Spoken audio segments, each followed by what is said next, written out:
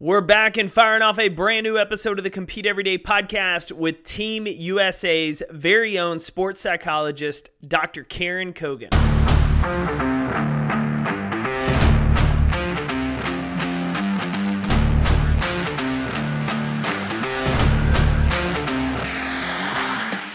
What's up, Competitor Nation? Jake here, your Chief Encouragement Officer, and we are finishing up February today with a brand new episode of the Compete Everyday podcast, talking with our very own Team USA sports psychologist, Dr. Karen Cogan, about grief, about dealing with adversity, about challenges and failures, and when that happens, how do we take care of our mindset? How do we take care of our mental health? How do we go through the grieving process?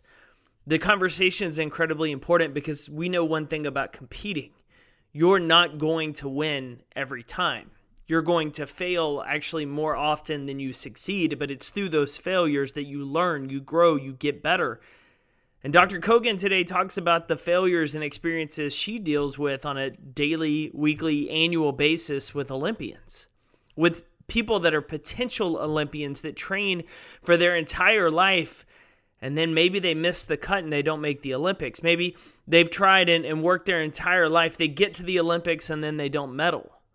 How do you go through that grieving process? How do you make sure you're doing it in a way that takes care of your mental health and sets you up for success in the rest of your life? So today's an incredibly important conversation because for a lot of people, really over the last year plus, there's been a grieving process. There's been lost birthdays and get-togethers and friendships and friends and just loss in a world of quarantine. And so what does that grieving process look like? What are some things that we can do to help ourselves before we have to go into that grieving process, to be a friend to those going through that grieving process, and continue to build just a stronger mental health, a better position in our mindset and our brain for life?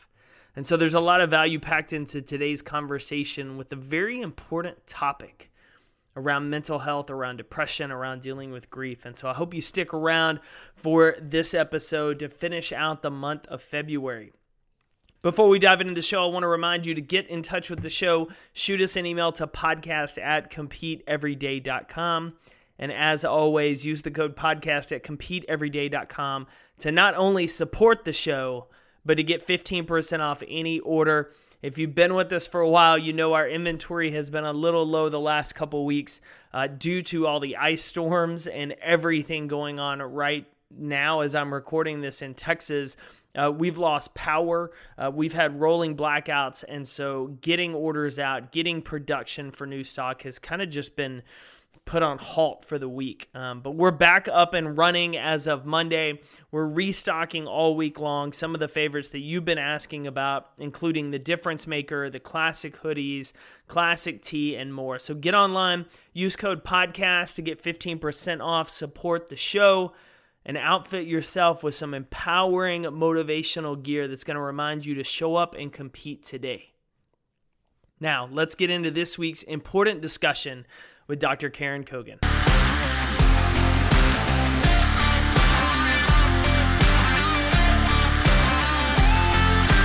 Karen, welcome to the Compete Everyday podcast. Oh, thanks so much for having me. I'm looking forward to today's conversation, especially a few of the things that you and I have kind of talked about off air that I think are going to be incredibly valuable for our listeners today in their journey. A lot of them as former athletes, they're going to be able to relate to a lot of these points when we talk about mental health, performance, mindset, what works in sports a lot of times works in life. But before we get into that, I'm very intrigued by your background. I'm curious how you got to this point with the USOC. Well, I was a gymnast. That was my sport. And I competed for 10 years in gymnastics. Back in the early 80s, I was on the UCLA gymnastics team. So I had a college career. I then had a pretty bad knee injury, which required 3 surgeries and eventually took me out of my sport. So I retired earlier than I intended to. And that brought with it a lot of psychological reactions. So I had already been interested in the field of sports psychology, and that I think sealed the deal right there. But I continued on in my training. I wasn't able to compete as many years as I wanted. So I kind of turned that into my education as a sports psychologist. And Then I spent many years in Denton, Texas, at the University of North Texas and in private practice there. At the same time, I was working with some Olympic teams. So I was able to go to a couple of Olympic games with one of our winter sports, and then eventually got this job full time at the USOPC. We've now added a P to that. It's Olympic and Paralympic Committee. So the USOPC, I've been here for more than 10 years now. And I love my job. I love what I do. This is what I've been wanting to do my whole career. So finally got there after a couple of other jobs along the way.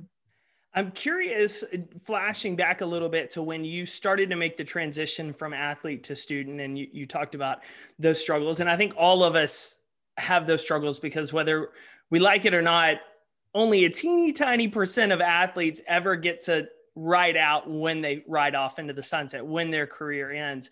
And for a lot of us, there's a number of struggles from identity, and just having it locked into an athlete to, as we recently talked to someone that was a world champion open water swimmer, the gratitude piece, she didn't enjoy the process. And so she fell short of an Olympic qualifier despite all of these things. And so she's like, I discredited all that. So mentally, she talked about those struggles. On your end, where were some of those bigger struggles that led you down the path of saying, I really want to figure out how I can improve my mindset for life after sports, but help others during that transition period too? Yeah, the transition period is rough to begin with. And if it's not of your choosing, it's even more difficult. But the bottom line is there's an end point for every athlete in their career. They cannot compete at that level forever. And we all have to make that transition. I think that the good thing about sports, though, is you can continue to be active and do something related to sports, even when you're not a highly competitive athlete. It's a lifelong kind of thing that you can do. And even in some sports, you can compete until into your 70s. One of the sports I work with is fencing, and there's there's some 70, 80-year-old fencers that get out there and compete at nationals every year. It's really impressive. You can keep going on in a sport for a long time. So of course, then you don't completely make a transition, but you are transitioning into a different kind of focus, I think, and maybe your goals are a little bit different at that point. One of the things before we switch gears, really dive into the mindset that I'm just fascinated by from a personal sense is you spent a lot of your educational time. You were at UCLA, you got a doctorate, I believe, at Ohio State University. Correct. Those are two schools with very historic athletic programs. And you can't help but think about UCLA and think about all the national championships in a number of sports, and Ohio State, obviously, in that same vein in a number of sports. What do you remember as a student there learning sports psychology while also getting to witness high level performance? I would say that kind of really set a benchmark for a lot of the work you do at the USOPC now from that high level focus. Do you remember anything kind of being, I would say, struck by or aware of going from just your world of gymnastics to really more of the sports? As all teenagers and early 20-year-olds, I don't think I appreciated it at the time. And, John Wooden was still around at that time, and I didn't even really try to meet him. I did finally meet him when I was a professional, went back to UCLA for an event there and finally had a chance to meet him. But I feel like, I really kind of lost out on some of the people that were there, some of the resources. I didn't get it. And, now looking back, I see things I might've done differently. And same thing with Ohio State. I was so focused on my schooling and my athletic career, whatever, it was hard to appreciate it at the time, but looking back, I see it now. Well, and I'm curious. So as you started making this transition, you moved to Denton, you were, a psychologist and assistant professor, you had some private practice, you worked with the Olympians. When did you say, you know what, USOPC, the Olympic world is ultimately where I wanted to be? And what kind of sets you on that path in terms of here's what I need to do or support or build to get to where that place I want to be? Because I'm always fascinated how we go from, setting the idea to actually getting there, just because sometimes it just seems like such a big jump for a lot of people, but it probably wasn't. It was little steps and relationships along the way. Oh, that was back in high school. I knew early on that this is where I wanted to be. But honestly, I didn't know how I was going to get here. There was not a field of sports psychology. There were not degree programs in sports psychology when I graduated from high school. It was a very new field. People didn't even know what it was when I said that's what I was going to do. And then as I was at UCLA, through those 4 years undergraduate, there was more awareness. And then I got a master's degree there in sports psychology. So, by that time it was becoming more of an understood field. But so I, at that point, I think I started to have a better sense of how I'm going to do this. And then I knew I needed to get a doctoral degree in psychology, because we're talking about the whole athlete, not just their performance. We're talking about them as a person. And I travel overseas, all the countries with these teams. And if there's something that goes wrong, I need to be able to help the athlete. I can't refer them to somebody else who knows more. I have to know all of it. So, I had to know how to deal with crises, suicide, extreme depression, extreme anxiety. I had to know how to do all of that. And I had a sense of that early on, that was what I was going to need to know, even though I think the field hadn't quite evolved to that point. So that's kind of where it started. And then from there, I knew that it was unusual for someone just out of a degree program to get a job at the USOPC. And so I had my sights on that. And, when the timing was finally right and the position opened up, then I guess it's history, as they say. I love that. Well, and one of the things you just mentioned there that I think a lot of listeners might not think about when they hear sports psychology, when they hear some of the work that you do, is the mental health side. Because we always think about how do we stay mindful? How do we maximize our focus to perform at our best? But mental health is a huge piece of that, because we honestly can't just normally shut everything off, especially if we're having struggles, if our mental health is not in a healthy spot to be able to perform at our best. And so you saying that you started to see those pieces within those athletes, I just find fascinating, because it's not a conversation point I think a lot of sports psychology has, or at least mainstream hasn't gotten to that point yet. You see mental health and then you see sports psychology, and you don't see them overlap like that.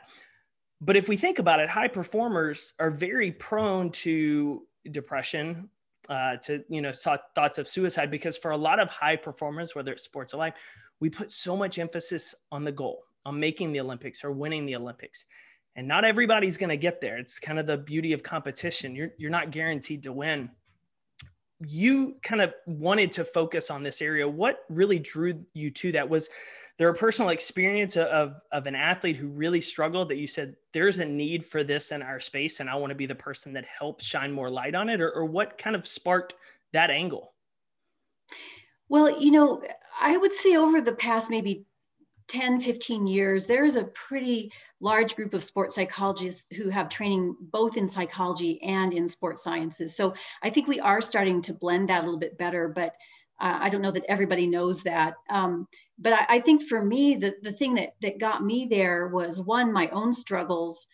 And I wouldn't say that I was in some sort of deep depression when I had my injuries, but it really changed the path of my career. And I missed out on achievements I think I could have made, and we'll never know now. And that was very difficult at the time.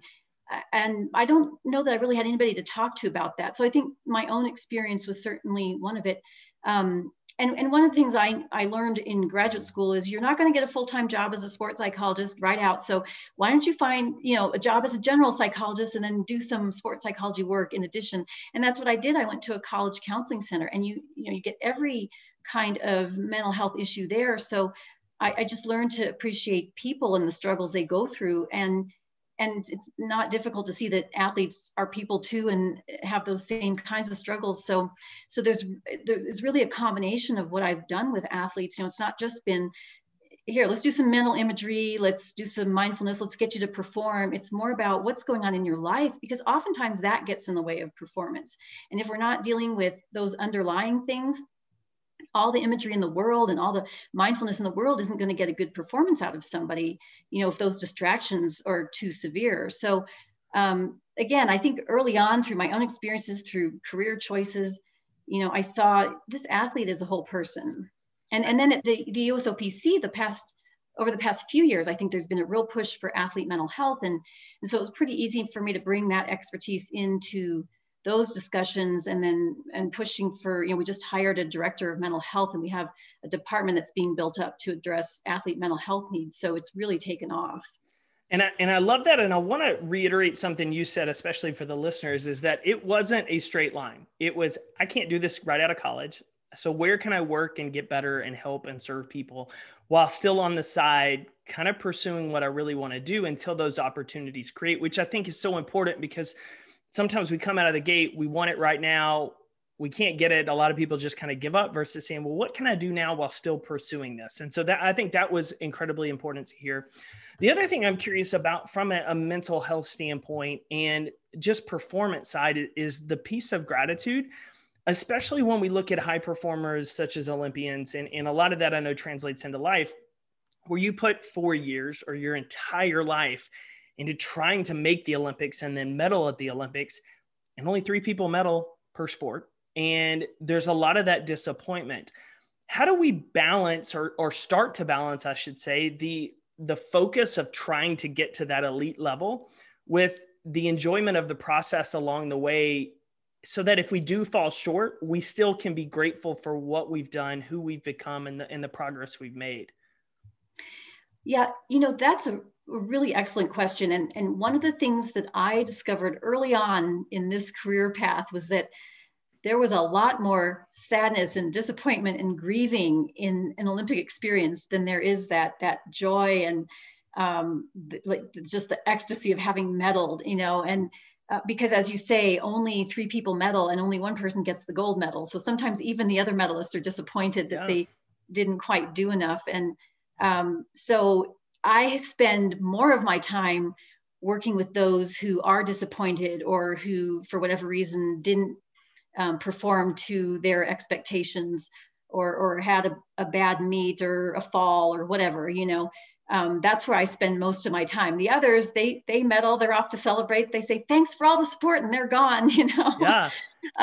And so part of what I do with those who are struggling is, there is a grieving process, and you have to allow for that. I mean, you've put your whole life into this, years and years, and then this one competition. And for some athletes, it's a matter of seconds that they compete, and then they're done.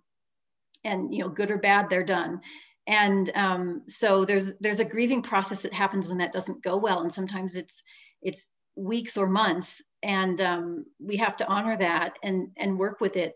But at the same time, through that grieving process, we're also looking at, okay, well, what did you gain from the sport? What are the experiences you had that nobody else had? I mean, how many people get to travel the world and train for the Olympic Games and go to world championships and do all the things that these athletes do? And I think that over time, there's an appreciation for how unique their experience is and the things they've been able to do. And, some of them even get to the point where they want to give back to their teammates or the up and coming ones and help them understand, how do you cope with this experience? Because it's intense. It's intense in all sorts of ways.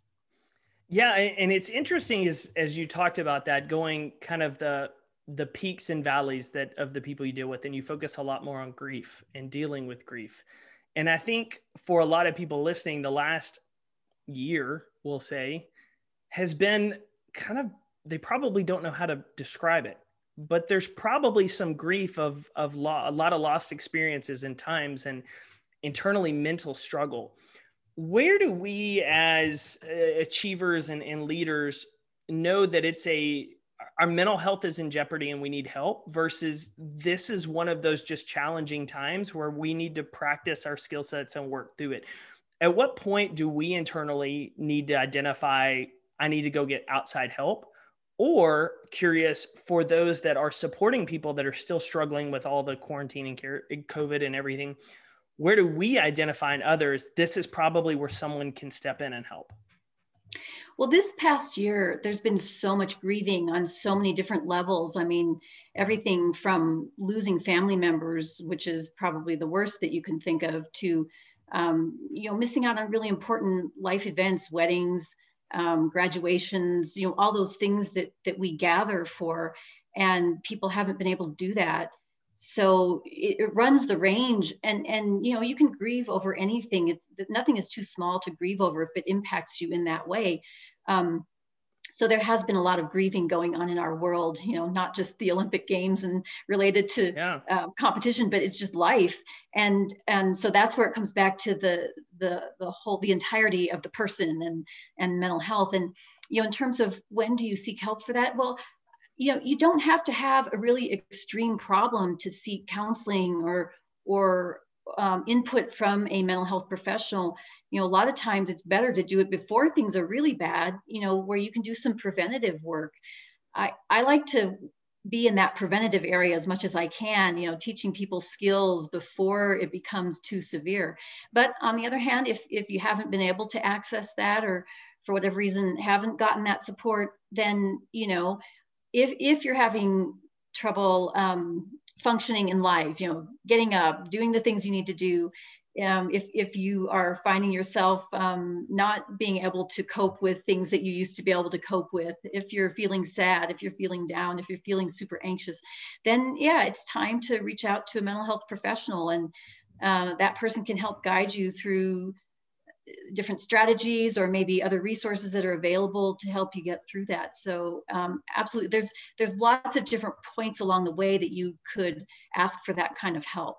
Well, and I really appreciate the fact that you said it doesn't have to be much. It doesn't have to be the overwhelming feeling for you to go seek help. And two, the importance of being preventative, the importance of, you know, my best friend back when he got married 10, 12 years ago now, he would say, yeah, my wife and I, we go to counseling 2 to 3 times a year, maybe. And he said, nothing's wrong. It's just kind of like a doctor's checkup. We go to prevent anything from boiling over or getting to that point. And just the same from our mental, we've talked about on the show, mental skills, resilience, grit, like the things that we talk about wanting, you can't just snap your fingers and magically have it. Like you have to start working toward it before you need it, which this is the same instance.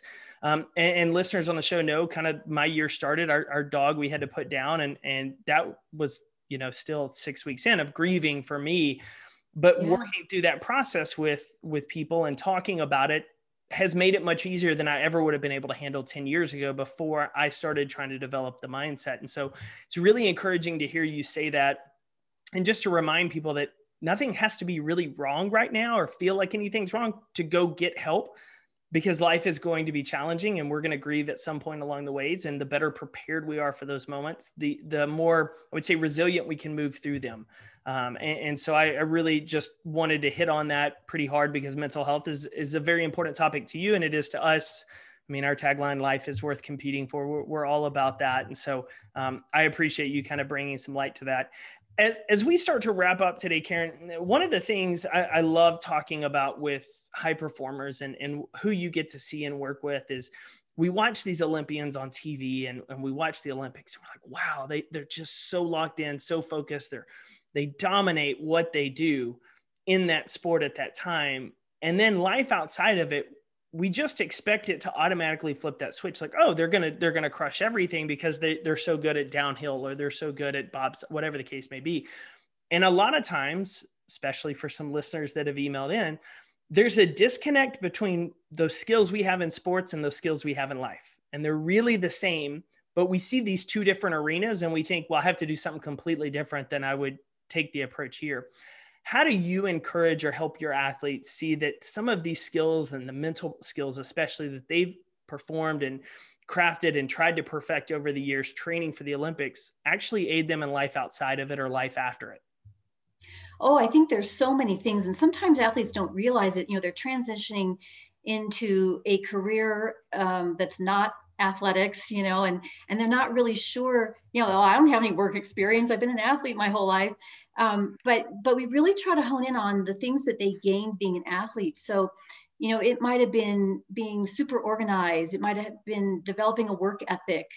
You know, it might have been traveling the world and dealing with lots of unexpected things and having to adjust quickly at the last minute. I mean, all the time athletes are having to do things like that. And so then we look at how you describe that in a job interview, or how you translate that into what you're going to do next in your life, because those skills are really worthwhile. And, you know, once they can start to see that, oh, okay, yeah, I do have something to offer. You know, it's not just that I was an athlete, but these things really carry over. On the flip side of that, though, I found it interesting that, athletes have been so competitive all their lives in sports. Sometimes they have trouble turning that off. So, they can't even play a board game and not be super competitive. And so then we have to look at, okay, well, do you want to carry that one over, or do you want to temper that just a little bit? So, I look at it from both sides, and but for sure there are so many useful things that athletes learn that they translate into the next phase of their life. And that's always a great conversation. I love that. I love that. Karen, I appreciate you making some time for us today and just talking through a lot of these topics, especially the incredibly important ones around mental health with our listeners today, and hopefully just encouraging them to be proactive in watching their mental health and caring for it, as well as seeing, life is a lot of times about dealing with defeat, and how we deal with defeat and we move through defeat defines how we can become champions throughout our life. And so I really enjoyed this conversation. Where can people learn more about your work and kind of follow along with you? Well, certainly following the Olympics, and we are told they are going to happen, and we're full speed ahead that they are, but certainly following that, and our athletes that are preparing and getting ready to go to competition, you'll see lots of stories coming out. So the USOPC has a website where we highlight some of our athletes and what they're doing. We also are highlighting mental health. So that's it's now usopc.org or teamusa.org. You can find some of that information there too. So that'll give you a place to start at least. But thanks so much for having me. It's been great talking about all this. Thanks for listening to another episode of the Compete Everyday podcast. To listen to past episodes, be sure to check out podcast.competeeveryday.com.